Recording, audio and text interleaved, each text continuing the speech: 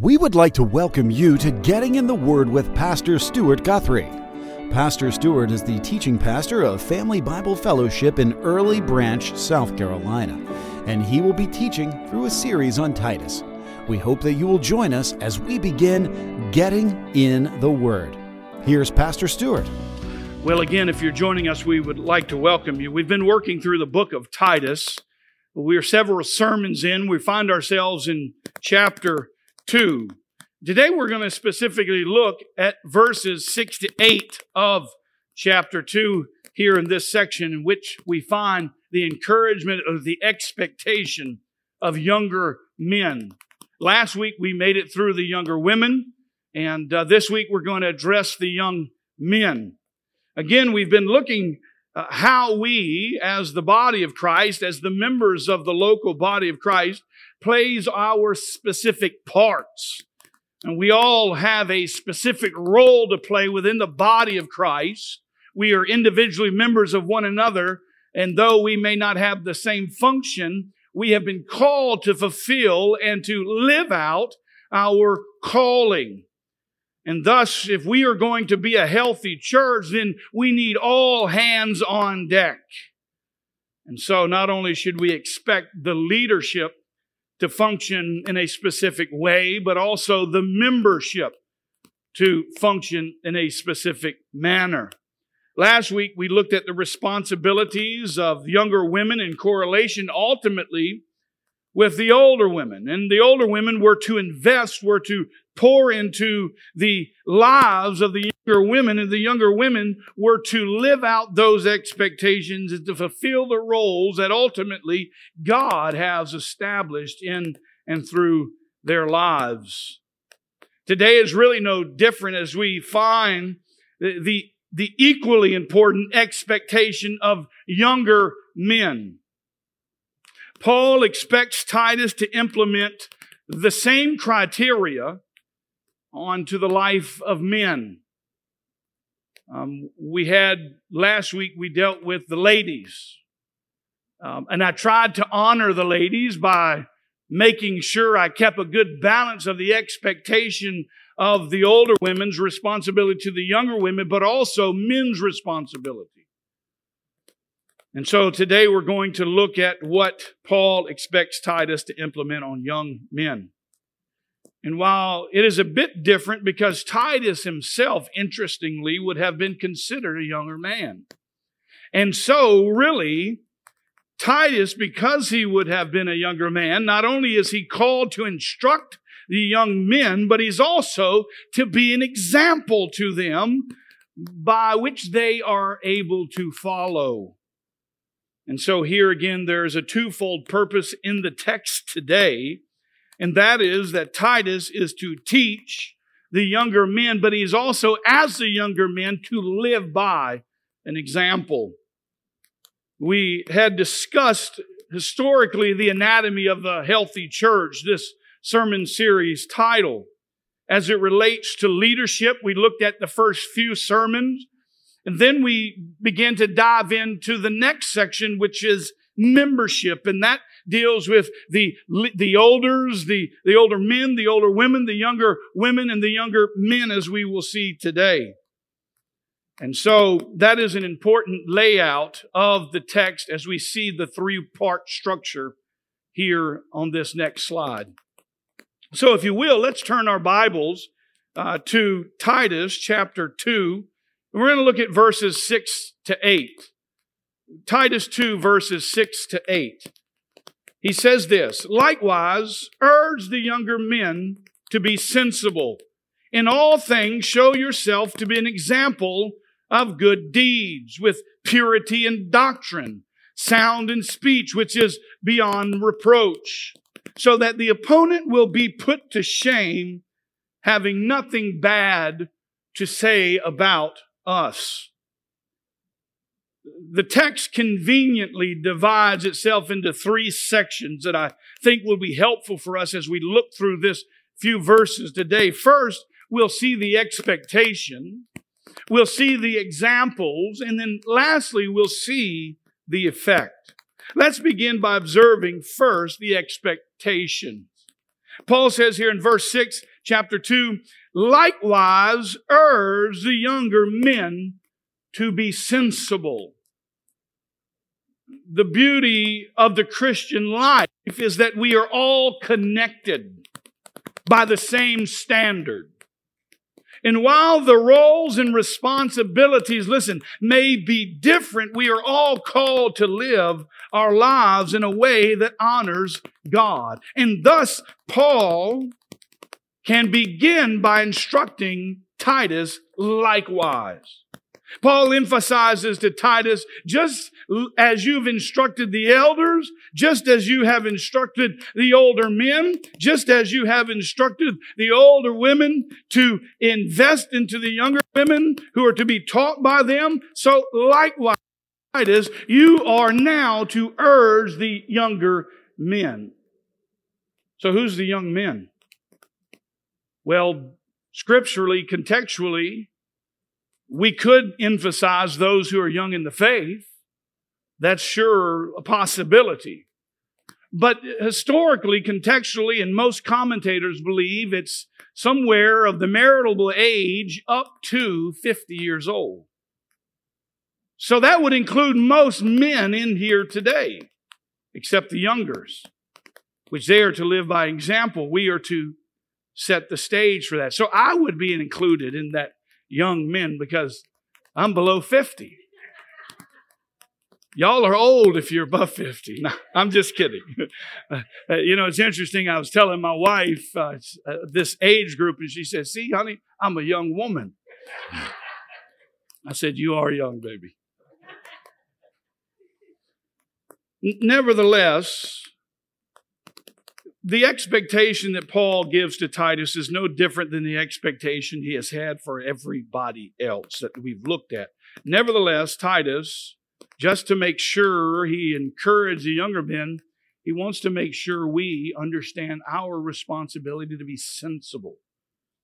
Now, we've looked at this word sensible several times. Chapter 2, verse 2, I think, maybe verse 6.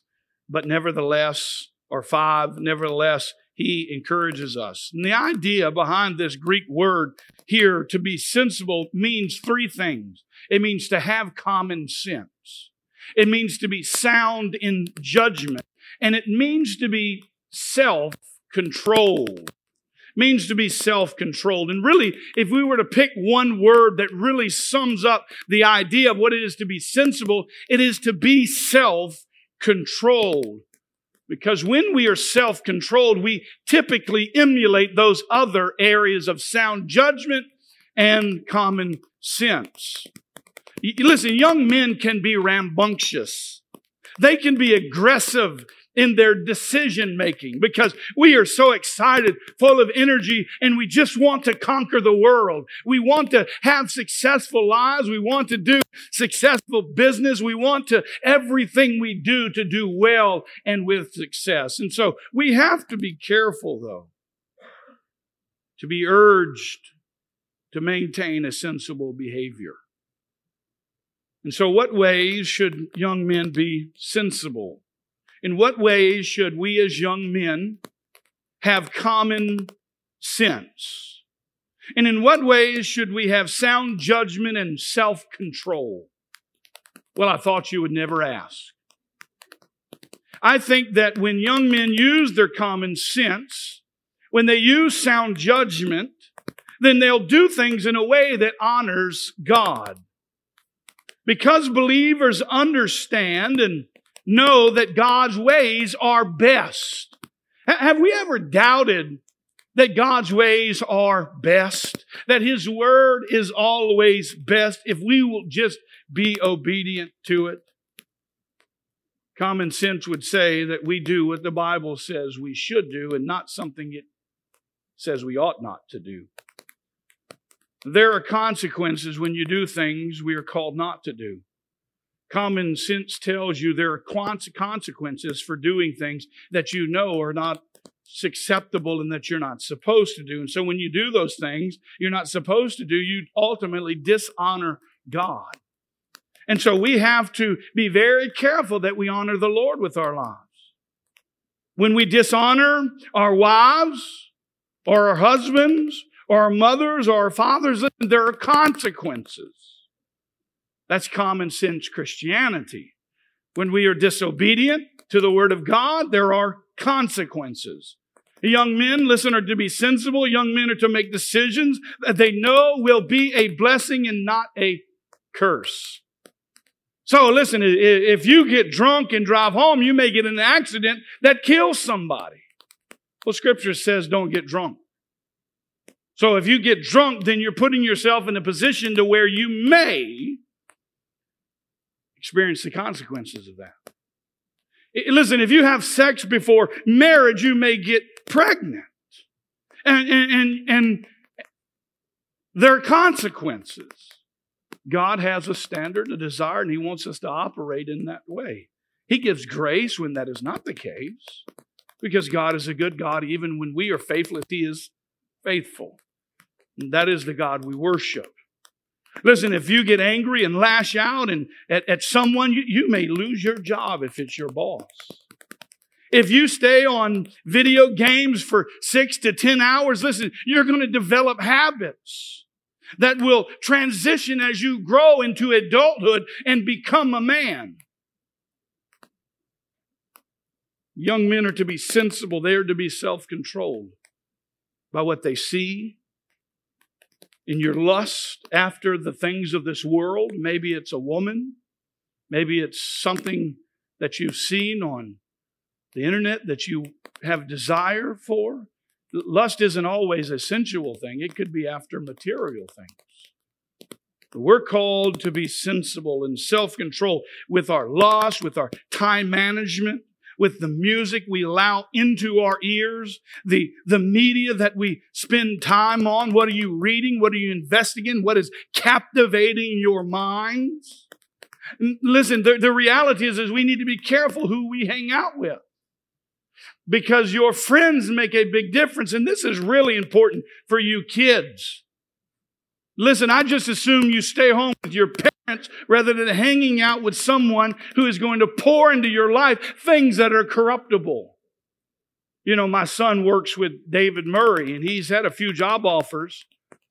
And one of my standards was that David would make sure that he didn't put him with anybody that would persuade him to do something that was ungodly. Where the other job offers couldn't be the case. I just happened to trust David. And so it's important that we protect our children, but that we as young men as well make sure. Can I just say men? Because I kind of feel uncomfortable calling a 45-year-old man a young man. We need men in America. It's time for men to be men, because I can tell you there are some 40, 35, 40, 50-year-old men who are not acting like men. And I get to hear about it. I get to hear the struggles of wives. But we're called to be self-controlled. We're called to be sensible. We're called to be wise. Paul instructs his protege Timothy and the other pastoral epistles as a young man to be self-controlled. He says here in 2 Timothy 2:22, now flee from youthful lust and pursue righteousness, faith, love, and peace with those who call on the Lord from a pure heart. The command of young men, listen, is a common thing in Scripture. We see Peter even command it to young men when he says here in 1 Peter 5:5, you younger men likewise be subject to your elders, and all of you clothe yourselves with humility toward one another. For God is opposed to the proud, but gives grace to the humble. Take the advice of your elders. Be subject to them. Make sure you shape your life in humility, which is the opposite of being proud. We have to be very careful as young men that we don't become proud and think we are something we are not. We are not to think more highly of ourselves, Romans says, then we ought to think, but rather to think so with sound judgment, as God has allotted to each a measure of faith. God is ultimately opposed to the proud, and yet He gives grace to the humble.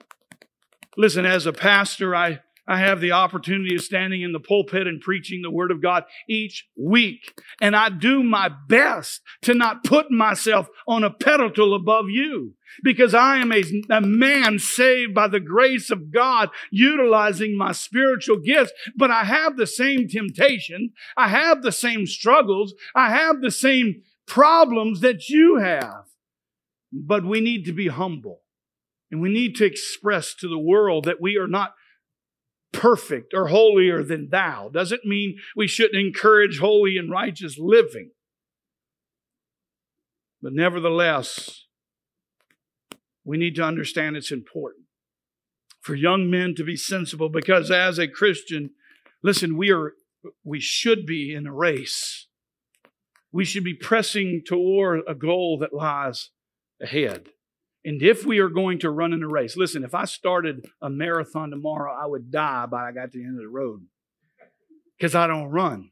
I'm not trained for that. I'm not equipped for that. But if I wanted to become a runner and I wanted to get prepared for that, I would have to train. I'd have to prepare myself, and it would begin probably by walking. And I would walk, and I would get a little walker faster in my walk, and it would be a process. And that process would require for me to be self-controlled, because not only should I have to exercise, I would have to make sure that I'm taking in food that are feeding my body and allowing me to grow in my nutrition so that I can become a healthier man.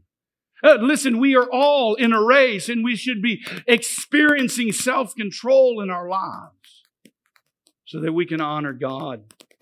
Paul's encouragement in 1 Corinthians chapter 9, verse 25 to 27. Do you not know that those who run in a race all run, but only one receives the prize? Unless it's 2021, then everybody gets a participation trophy. But nevertheless, let's just assume there are no participation trophies and you only get one prize. Then run so in a way that you might win. Everyone who competes in the games exercises self-control in all things they do. Everyone who competes, they have to have self-control. He says, then they do it to receive a perishable wreath.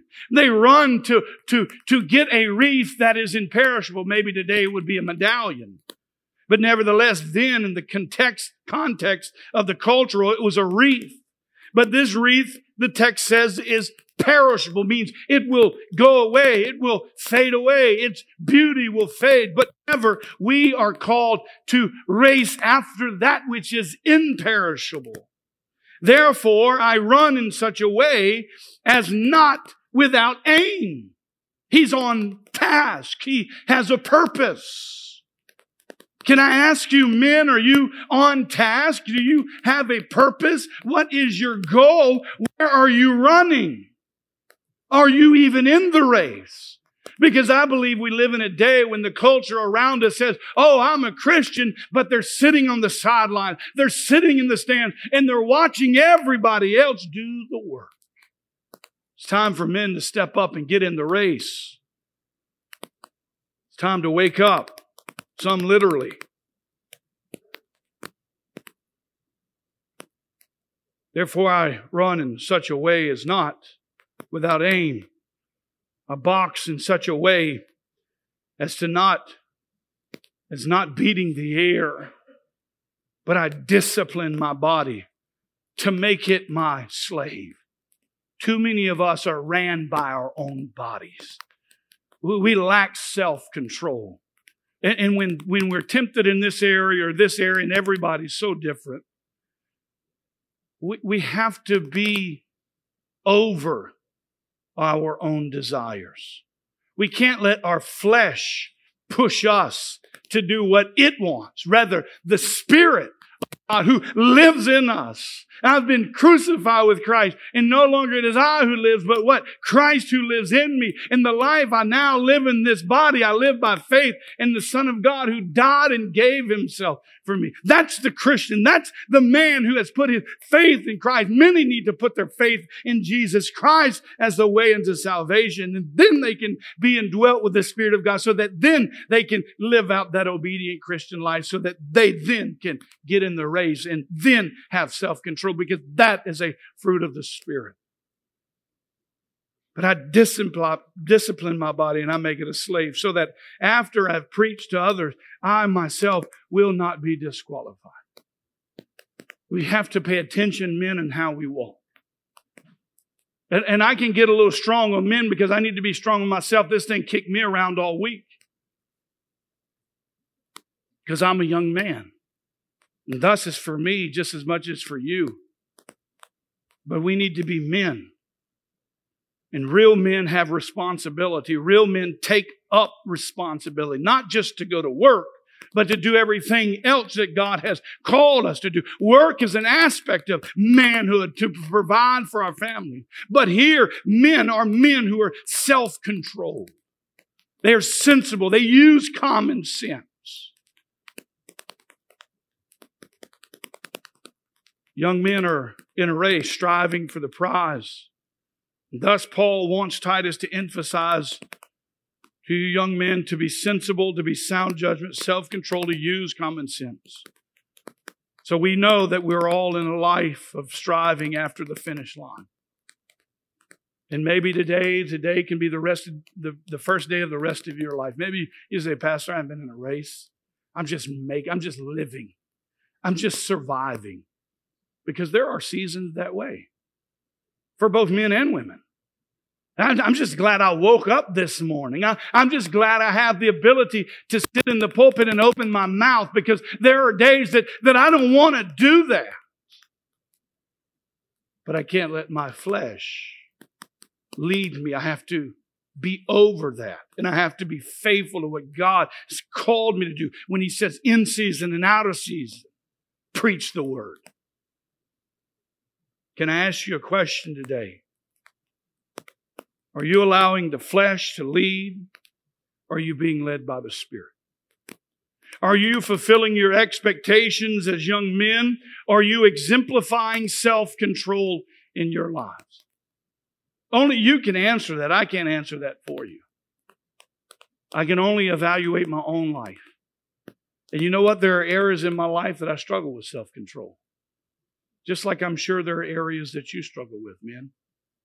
But nevertheless, it doesn't negate the reality and the responsibility by which we've been called to exemplify self-control and common sense. The Apostle Paul elsewhere calls us in 2 Corinthians chapter 7, verse 1, purify ourselves.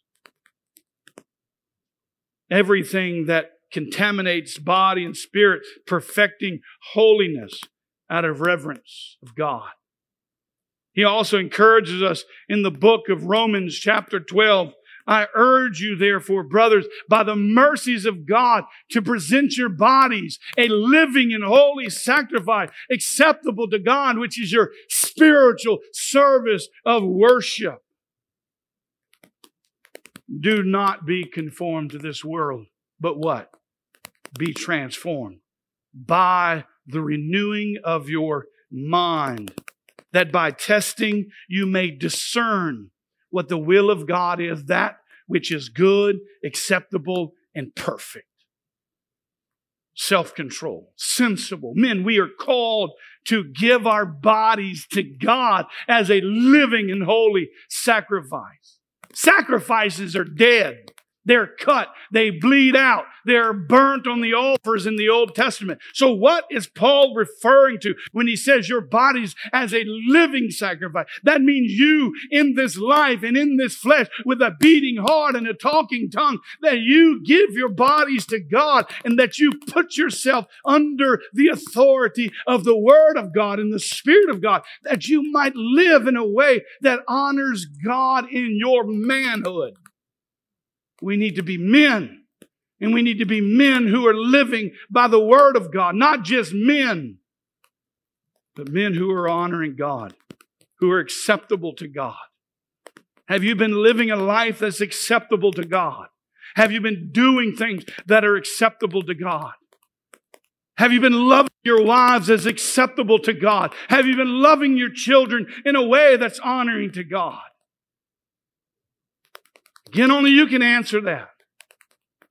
Where you fall short, listen, the glory of God resides and can give you hope. Because many times we don't. And we confess our sin because that's what men do. We don't allow our pride to go, look at me, I'm a good father, I'm a good husband. But rather in our inabilities we go, God, I need you. Forgive me for being a bad husband to my wife. She deserves so much more. God, forgive me for not being a good father who invests into my children eternal things. God, forgive me. Help me.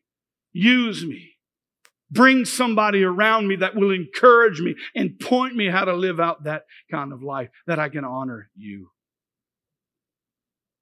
Yet most Christians would agree that putting the contrast and the constant attractions of the worldly desires in order to please our Lord is not always an easy thing to do. It's easy to say, do this. It's another thing to live that out. It's another thing to say, be a good husband to your wife. It's another thing to do that when she ain't very lovable this morning. Because I know y'all's marriages are all perfect. Mine is. See, I'm a wise man. But nevertheless, when things aren't the way that maybe they ought to be, will we love her? Will we cherish her? Will we honor her? Even when it's hard. I mean, isn't that what we asked the women to do last week? When your husband isn't lovable, even love them. Well, when your wife has had a long day, because I can only go off of my wife. I don't know what your wife does, but my wife works all day. She serves her children all day long. And I know that some days is a hard day for her. Will I serve her when I come home and I can just tell, like, hey, honey, how you doing? I'm good. Okay. I got this. I've been married to you for 19 years. I know where you're going. You ain't even got to go there. Right? We need to know our wives. We need to know our children. We need to be in connection to our daughters.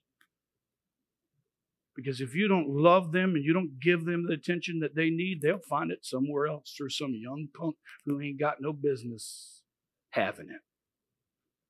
Same with our young boys, our young men. We need to pour into them the things of God, to encourage them, to consistently ask them. I've been asking my kids since they were 5 years old, son, what do you want to do when you grow up to be a man?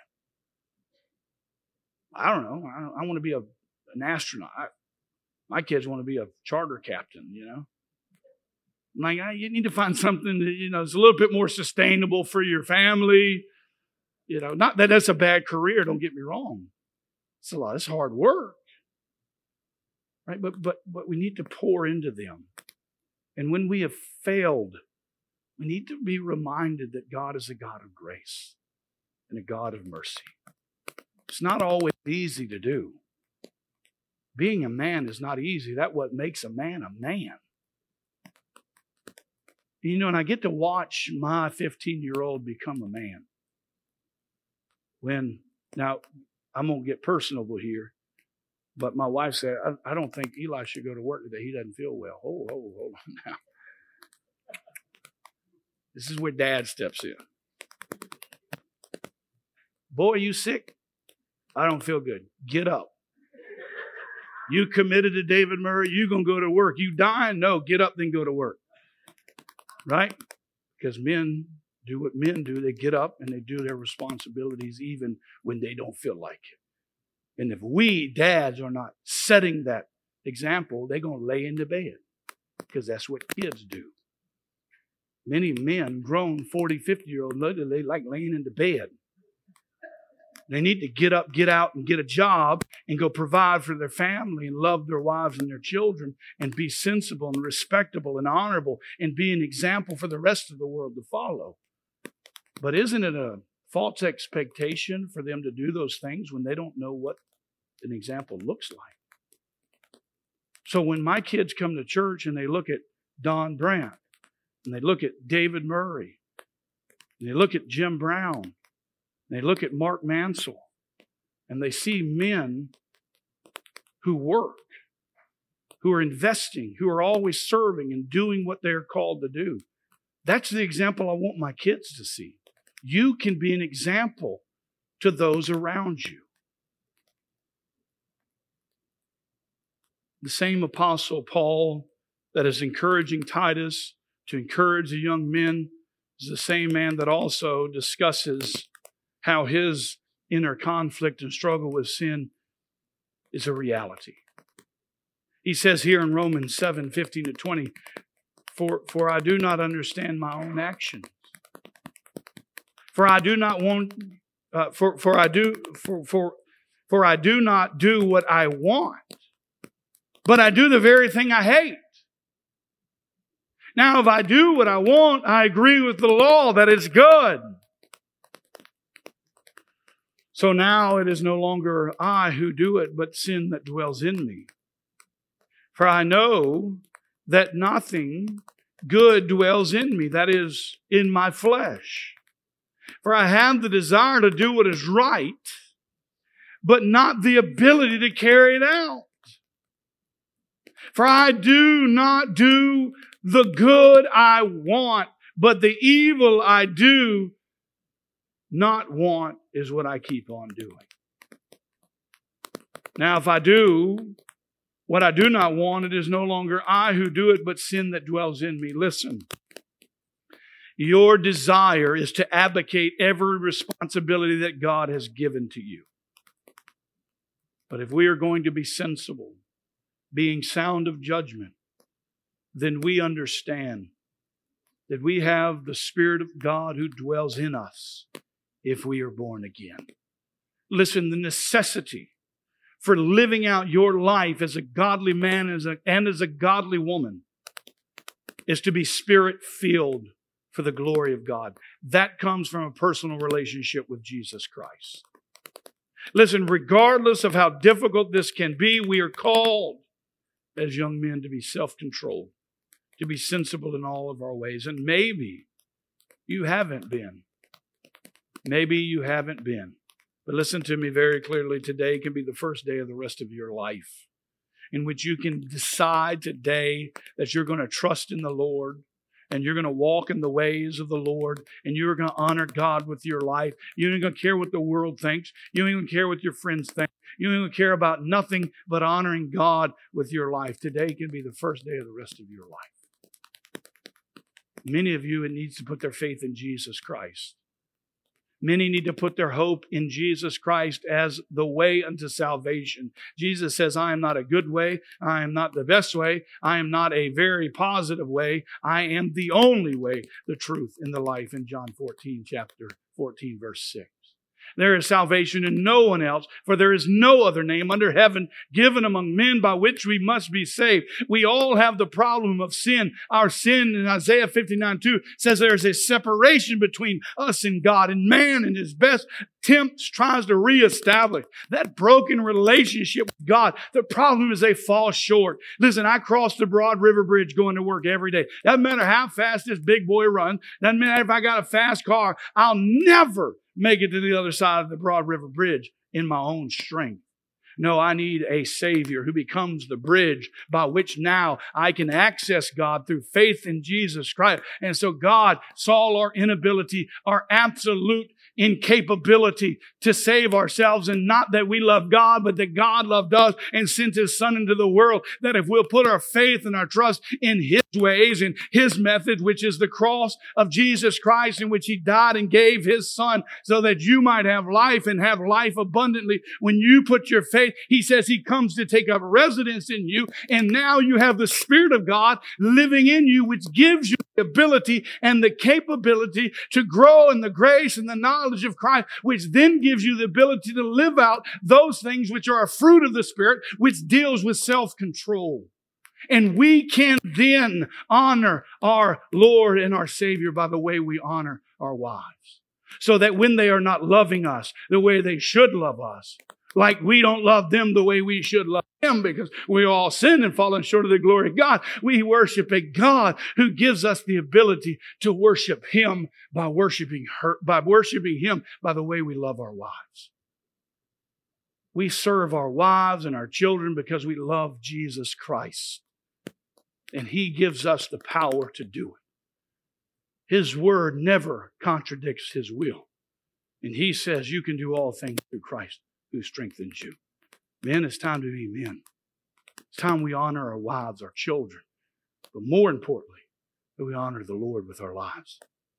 Regardless of how difficult, we are called to be self-controlled. Maybe you've been self-controlled. Maybe you've refused to do those things that are healthy for you, best for you, even those things that dishonor God. Praise be to God that you can today turn your life to Christ, be born again from above, and begin to live out in a way that honors Him, so that you can be an example to others. So first we see the expectation, same in verse 2 and verse 5 here. We see it. But second, I want you to see the example. Paul continues in verse 6. Likewise, I urge the younger men to be sensible. In all things, show yourselves to be an example of good deeds. There's a bit of debate here whether the phrase in all things is actually supposed to be at the end of verse 6. So it would read, likewise, I urge the young men to be sensible in all things, period, or whatever, comma, show yourselves to be an example. But here in the NASB, they translate it in verse 7. In all things, show yourselves to be an example of good deeds. I really don't think it makes a huge difference after studying it this week. Because the responsibility, the expectation is what? For younger men, which included Titus. So the big thing is that Titus himself becomes the example by which we are to follow. We understand that in this next section is Paul's expectation of Titus to live by way of example to the younger men. But what's important to understand is that Titus himself would be considered a young man. And so we also understand that in Paul's commanding Titus to be an example, he is likewise calling the young men as well to be an example. Now, this word example in the Greek is tupos. It gives the idea of an impression that is left by some kind of instrument, whether it be a sword for cutting or a hammer. If you've ever hit a piece of sheetrock, it leaves an impression. I thought this morning as I woke up, give me an idea, Lord, of impression. And then I was reminded of when we built our home and we put our fingerprints in the concrete. There's an impression. There was an instrument that left something. We men are to leave an impression. We're to be an example. And here, Paul wants Titus to be an example. So whether it's before or after really has no bearings on the instructions. Both Titus and the young men are to live by way of example. Live in a way that leaves an impression. Let me stop here. This isn't in my notes. I just want to ask the question, what kind of impression are we as men leaving? Let that mull through your mind. Let me ask you this question. Is the impression that you are leaving one that you would want to be left? Are the things you are impressing onto your children the things you would want your children to do? Would you be proud of them? Here, Paul calls Titus to be an example, to leave an impression to the younger men by which they should follow suit in their good deeds. Listen, good deeds can consist of many things. And maybe living a life that proves that you're an ambassador of Christ, in which you're sharing the gospel on a regular basis, the hope of Jesus Christ could be considered a good deed. Maybe being a young man that watches the things of this that honor God rather than the things that dishonor God would be a way that would honor God and considered good deeds. Maybe the things you listen to, if you listen to something that honors God rather than dishonors God, that can be considered a good deed. Maybe encouraging others to live a life of godliness. Your friends that you're pouring into them, your children, your wife, to say, hey, don't do that. That's not wise. We should not act that way. That would be considered a good deed. Because I think good deeds equal obedience to God's word. You want to do a good deed? You want to live a life that honors God? Obey His word.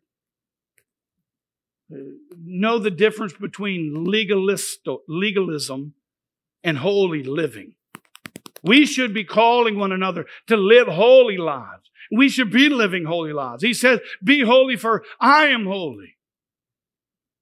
We are positionally holy when we put our faith in Christ. We are progressively holy as we live out our lives. But nevertheless, good deeds are in obedience to God's word. Ephesians 2:10 says we are His workmanship. Created in Christ Jesus for what? Floundering, doing nothing, not honoring God, not fulfilling our obligations and roles. No, we're created in Christ Jesus for good works, good deeds, which God prepared beforehand so that you would walk in them. So when we don't fulfill our God-given purpose, when we don't live out our lives as God has called us to, we are not obeying God and we are not fulfilling our God-given purpose. As a Christian brother, we are expected to walk in good deeds. The Greek word, one commentator suggests that kailos, translated into English as good, does not refer to that which is shallow or skin deep, but to what is genuinely and inherently good. That which is righteous, that which is noble, and that which is excellent. And let me tell you what, I don't know what world you live in, but the world I live in doesn't like that kind of lifestyle. You become a hindrance to the joy that some people have when you decide you're going to live your lives in obedience to the Word of God. Titus's deeds were to be true reflections of what he preached and taught. Contextually, in regards to Titus encouraging the younger men, Paul wants to make sure that Titus knows that it is an important matter. That not only is Titus in all these things to show himself to be an example, but if someone gives advice that does not follow in that way of life, and to live out that life in which he calls them to, it would be extremely hypocritical. It's easy to be hypocritical. Love your wives, men, while I hate my wife. Love your children, men, while I hate my children. That would be hypocritical. And he doesn't want us to be hypocritical. That's what the Pharisees did. Oh, they said, you need to do this law, you need to do this law, you need to do this law, you need to do this law. Why, they didn't do any of them. We are under grace. And so Paul wants to make sure that Titus understands that in all things, show yourselves to be an example of good deeds. So young men, how are we doing? How can we become better of being examples of good deeds for our children to follow and for my children to follow in your life? Because when we live our lives out in the obedience to Christ, we affect everybody around us by the way we live our lives. Listen, the reality is you may be disappointed if you see me living like you're living. This is a reality. When I meet with people, they say, well, Pastor, you can't do that. Well, why can't I do that? You're doing that. Well, you're a preacher. Oh, well, hold on. What's good for me is good for you, brother. So if you don't want me acting like you, then you ought not be acting like that. Maybe you ought to act like me. Right? We need to honor the Lord with our lives. We need to be examples for people to follow. To be connected and believe, it says. as good examples indeed. So we see here in verse 7, in all things show yourself to be an example of good deeds. Listen, the reality is more is caught than is taught. People see the life you live, the examples by which you live. This is appropriately sums up the power of teaching by personal example. Contrary would be to go about life saying, do as I say, not as I do. Have you ever heard that before? Yes. Men telling their children, do as I say, not as I do. Well, you did it, Daddy. Well, it wasn't right, son. I'm sorry, and I should repent that I was being a bad example to you, and this is not acceptable, and I appreciate you calling me out on it. That should be our response. But many of us are welled up with pride and say, don't do as I do as I say, boy. But we are not only to be a good example of good deeds. He says, in all ways show yourself to be an example of good deeds with purity and doctrine. Be connected and believe with a doctrine that is sound, that is incorruptible, that is pure. It assumes you're in the Word of God. It assumes you study the Word of God, that you're not simply a hearer of the Word, but you are a studier of the Word, that you read the Word. His example can't simply be in good deeds, but it must also be an example in purity of doctrine.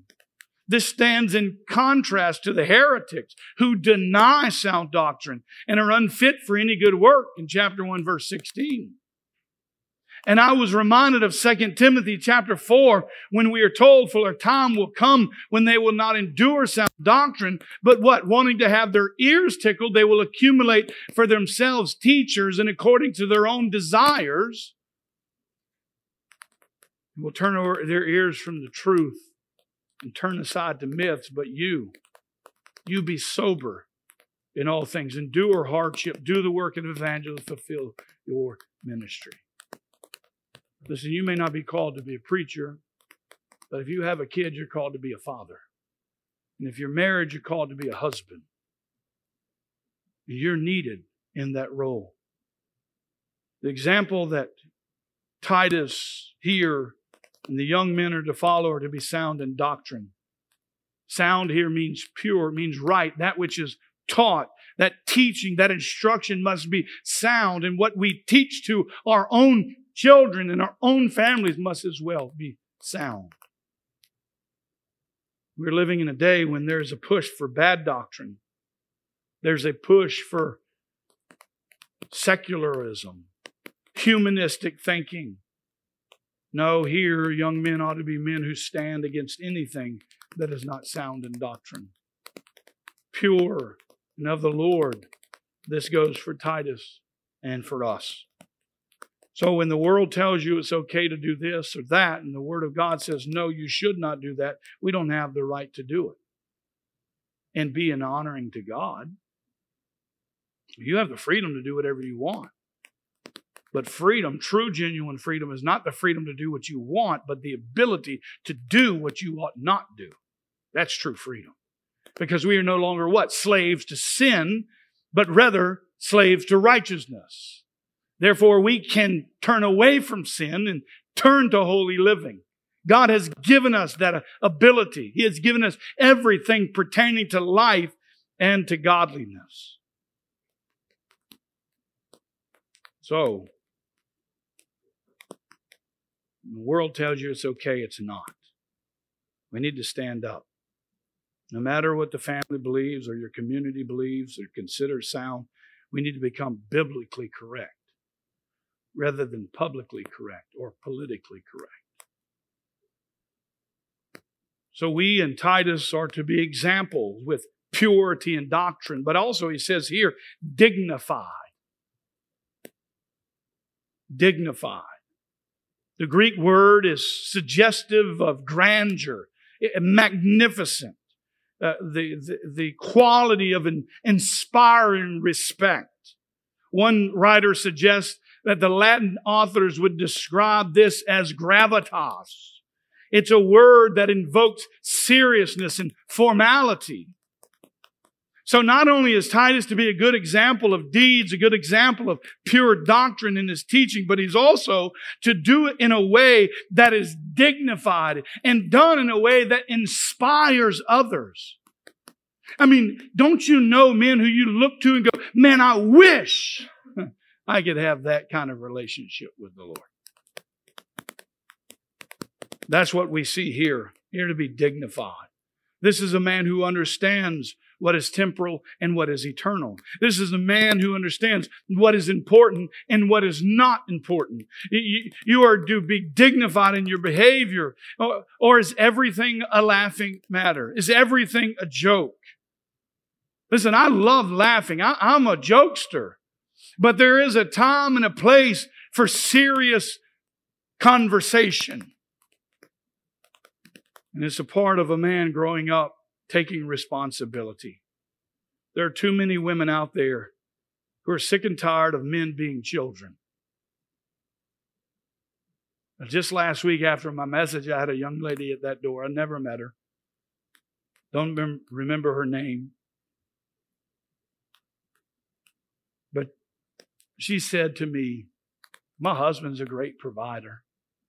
He goes to work all day. And he comes home and he gets on his video games. And he just plays for 6 hours. And he feels like he's done his job as a man.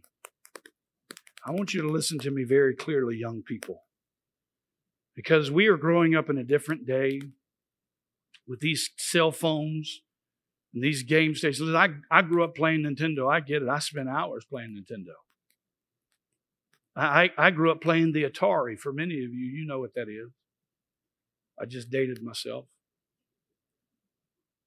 But nevertheless, there's a time in life when you become a man, you start doing man things. And you stop living like a child. Somebody needs to tell you in love and in grace it's time to step up and be a husband for the glory of God. It's time to love your wives. They are struggling. These women in this nation are struggling. And it's much of because we've abdicated our responsibility to be men. Listen, I'm all about video games. Who cares? Play a video game. I'm happy for you. But self-control is important. Play your video game with your kids or whatever the case, and then get off and be a husband to your wife. Love on her. Care for her. Date her. Treat her with honor. Treat her with respect. She's your wife. You are one flesh. When you marry that woman, you become one flesh with her. Treat her as you would your own body. You would never degrade your own body. Don't you do it with her. You fulfill your role. You fulfill your obligation. Young men need to be men. Young men with families need to be dads and husbands. It's time we step up and be honorable rather than dishonorable.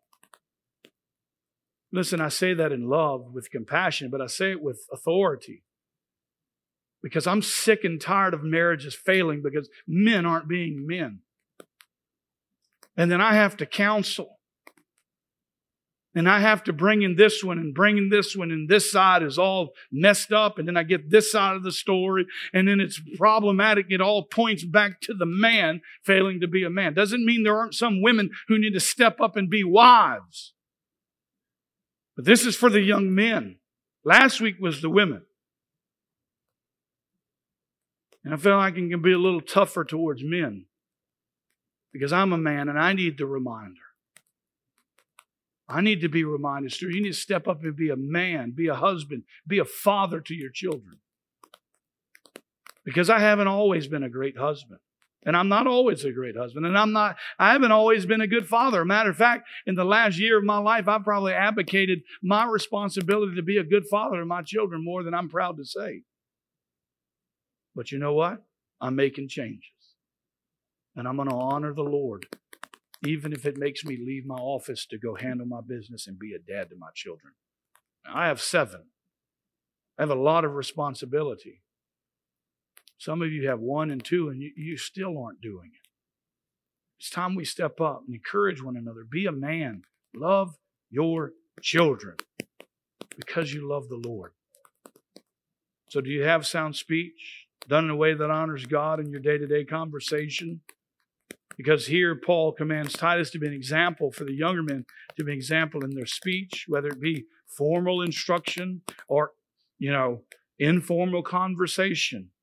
Whatever the case, the reality is Paul says it should be sound, or you could say healthy, helpful, life-giving. It should be pliable. It should be above criticism, beyond condemnation, beyond reproach, he says.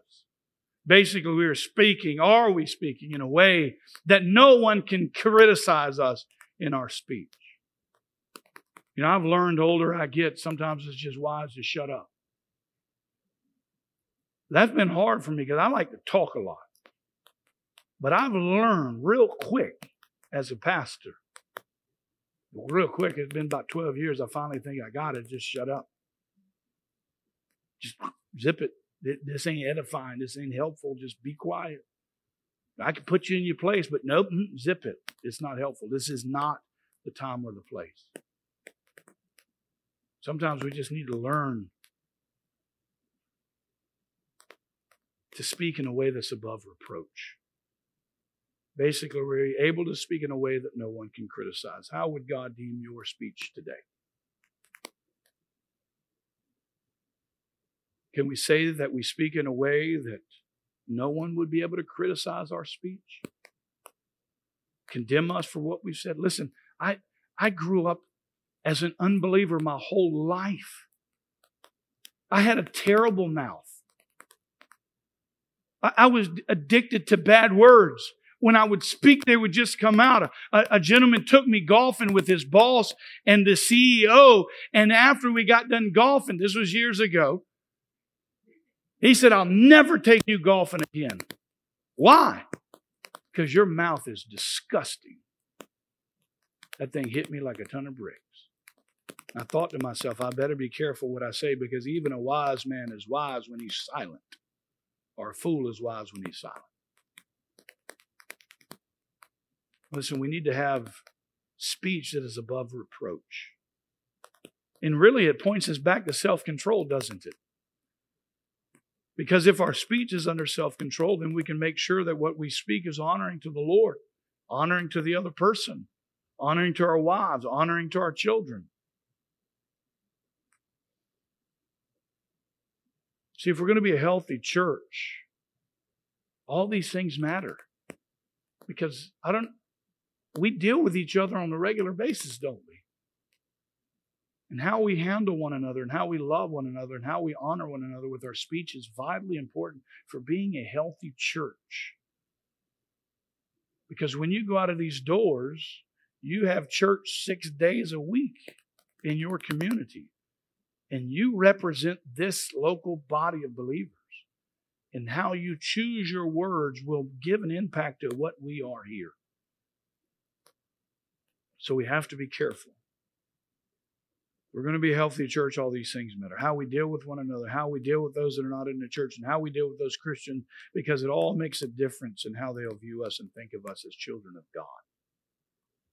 You will either represent the Lord Jesus Christ in a way that honors Him or in a way that dishonors Him. If we as members of the body of Christ will be reminded to live by example, we will lead in a way that brings honor to God and brings about healthy living as a church. And so we see the expectations to live by. We see the examples to live by. And now we see the effect of living this way. Thirdly, everything in this life that you say will have an effect. I would suggest that it will either have a positive influence or a negative influence. It will either affect them godly or it will dishonor them in an ungodly way. You can say it will either be sinful or righteous influence. Paul wants Titus to understand that if he's going to be a great example, if he is going to be one who is living in a way that does not dishonor God, when young men are sensible, meaning they have used their Christ-centered common sense, they are faithful in using sound biblical judgment, they're living their lives in self-control, they will be men who will honor God. And when young men in all their ways show themselves to be an example of good deeds, just simply in word and in action, they will be men who honor God. And when men live by pure doctrine and live in a way that's dignified and honoring to God, of sound speech, they will be men who will honor God. But the effect of that kind of God-honoring life, listen, is an example that we should all desire to live by. And here's the reason why. The effect it has on the world for which we live. So that, verse 8b, that the opponents will be put to shame, having nothing bad to say about us. Listen, we have an opportunity because we as followers of Christ, and those opponents work for the devil. And their desire is to put us to shame, to put your family to shame, and your relationship ultimately to God to shame. And in the end result, they want to shame you because they want to shame your message. And if they can discredit you, they can discredit your message, and therefore they can try to discredit God. You will see that if they have room to put you to shame, maybe you've left the door open for them to do so. The way you handle your life, with the things you say, by the actions you do. Jesus was the greatest example, wasn't he? He lived a perfect life. While he struggled in all the same sin we struggled in, yet without sin. And he became sin on our behalf that we might become the righteousness of God in him. Paul would never call Titus to do anything he could not accomplish. And he will never call you and me to do anything that he can't accomplish. Because all things are possible in a personal relationship with Jesus Christ. So let's ask the question today. If you're born again and you've put your faith in Christ, you're Spirit-filled, are you living out a life that honors God? Because that's what it boils down to. So are we honoring God with our lives so that we can edify the church? That we can be deemed a healthful church? Are you walking worthy of the manner of your calling? The only way you and I are going to be a healthy, Spirit-filled church who lives lives in a way that honors God is to not fulfill the desires of the flesh, but of the Spirit. And when we do that, we're the kind of examples to be followed. And my encouragement is that we become men and women to be examples to follow, so that you can honor God with your lives and your children's lives, so that God might be glorified. In the end, your mockers will be put to shame because they will have nothing to say about you. Thank you for listening to our program today.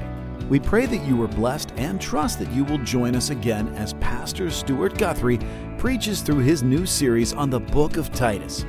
If you do not have a church home, Pastor Stuart Guthrie would like to personally invite you to join in person at Family Bible Fellowship in Early Branch, South Carolina, or you can visit them on their website at familybiblefellowship.org. May God bless you this week as you walk with Him.